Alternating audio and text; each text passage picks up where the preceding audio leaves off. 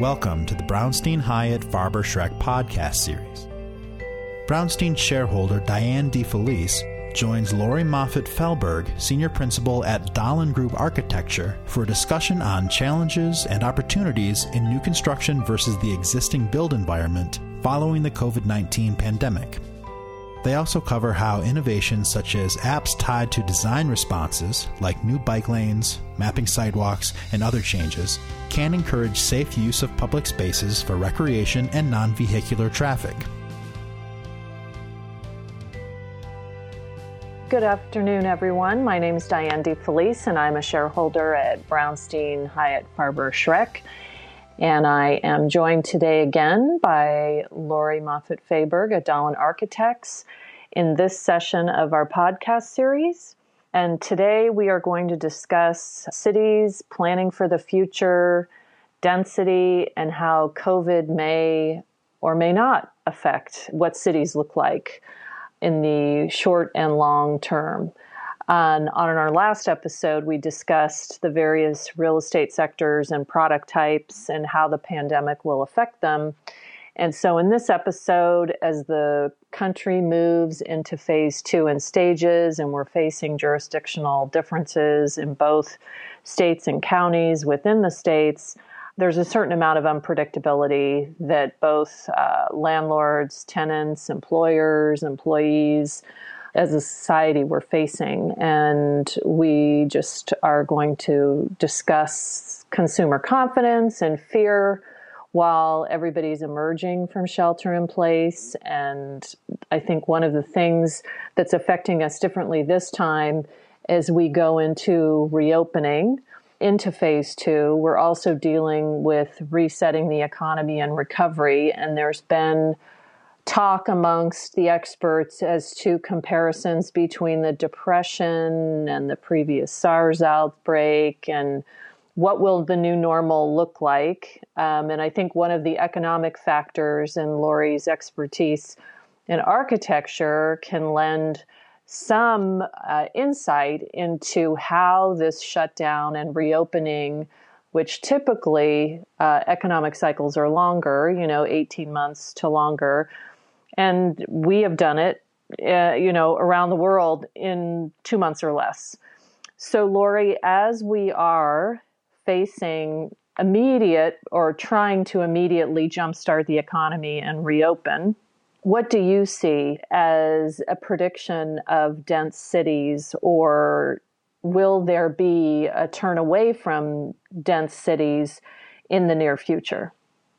Well, thank you, Diane, for having me back on the second in the series of our podcasts. We at Dahlin Group have had a long history of not just architecture, but urban design and large-scale community planning. And so we've dealt with how does the public realm and private sector development really engage with each other? And I think that's a big part of what's going to drive the various locations as they come out of this.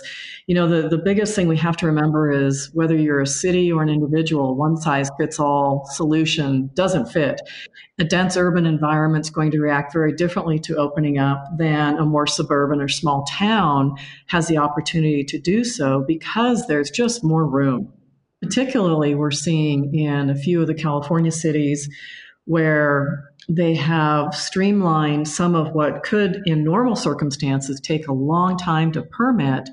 They're opening up streets and sidewalks to private industry, to restaurants and retail, strategically to allow these businesses to open back up in an environment where social distancing can occur, and they can still generate some revenue, which generates, quite frankly, some tax revenue for cities that have become very cash-strapped as well. And so I think as we look at these various solutions, it's going to take streamlining of a lot of normal regulation to just let people do something that's a little bit more organic, but fits the needs of that community to get businesses rolling again. Yeah, it does seem that streamlining regulations is what has been attempted, which creates a little more uncertainty because the states are doing broad policies, and then the counties and then are doing a little bit more, belt and suspenders. And then the cities themselves are asked to, come up with management type regulations to create commonality and reassurances for individuals.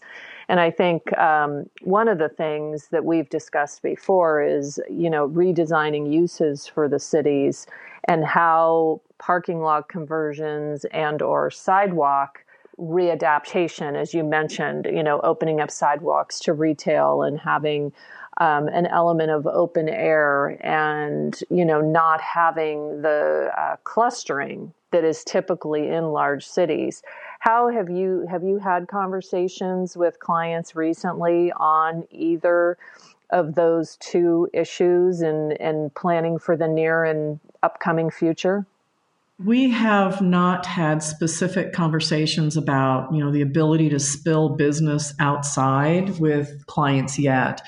We've been more focused on what can happen in new design, new construction to deal with the lasting fear, emotional scars, frustration, whatever you want to call it, from this last, 3-month experience that everyone's gone through. And how do we really generate the opportunity for people to be apart yet inclusive?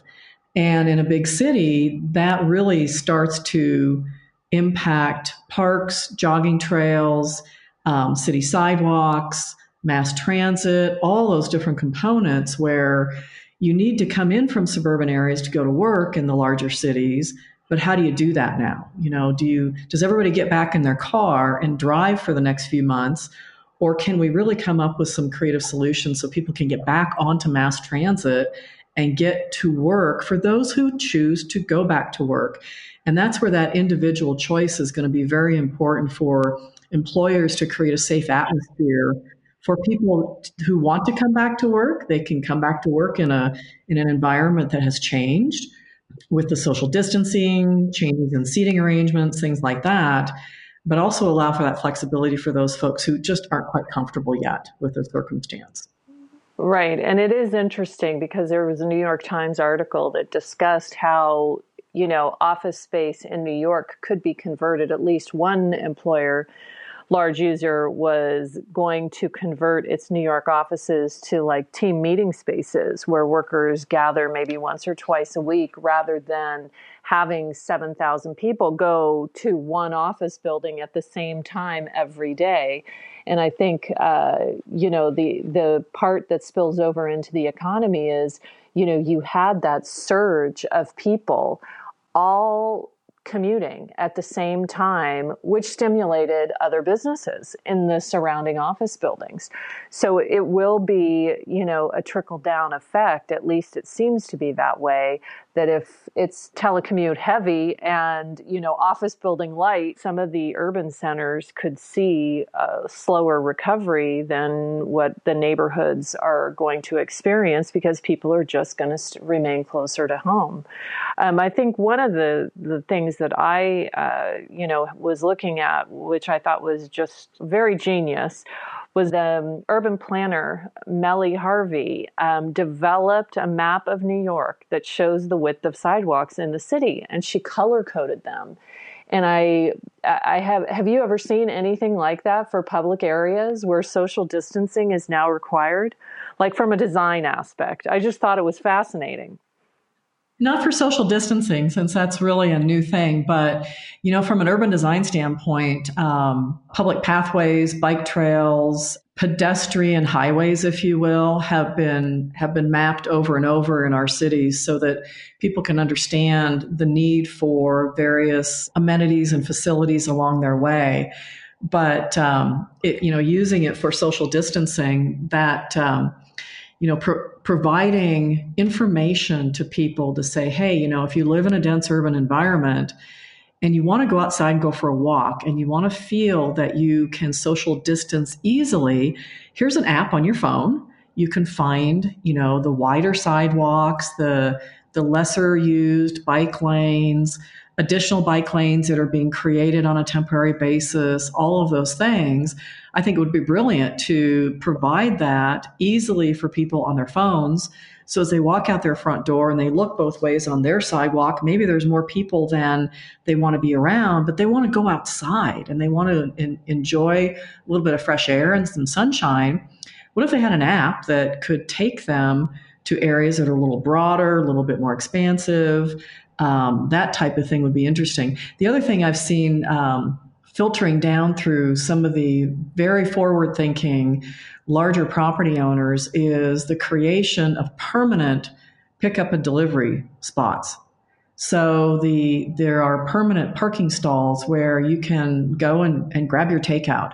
All these little restaurants that fed off of these massive office worker numbers still need to survive, and they're surviving right now, eking it out on takeout. And so just by providing these permanent parking stalls right there where somebody can park, they can grab their food, they can go, is really brilliant, and allowing the retailers, not just the restaurants, to participate in that will help some of those smaller retailers that are also dependent on a local workforce to come to their establishment. They're not in a neighborhood, they're in a downtown, to have access to some of those folks as they go back and forth.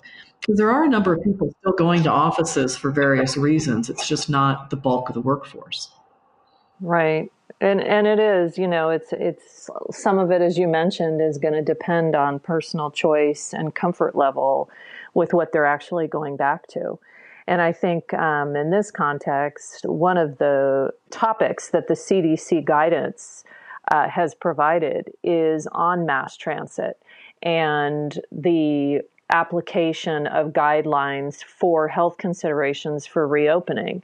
And it does address the types of things that are critical that people would value in terms of, having the employees of mass transit, buses, rail, wear and provide masks and hand washing. But I think the more important thing is before people are ready to, just step on crowded trains and subways, is the disinfection and ventilation procedures and how comfortable, they're going to be, whether the trains can provide, every other row of seating versus, how many exits are available for entrances and exits on and off.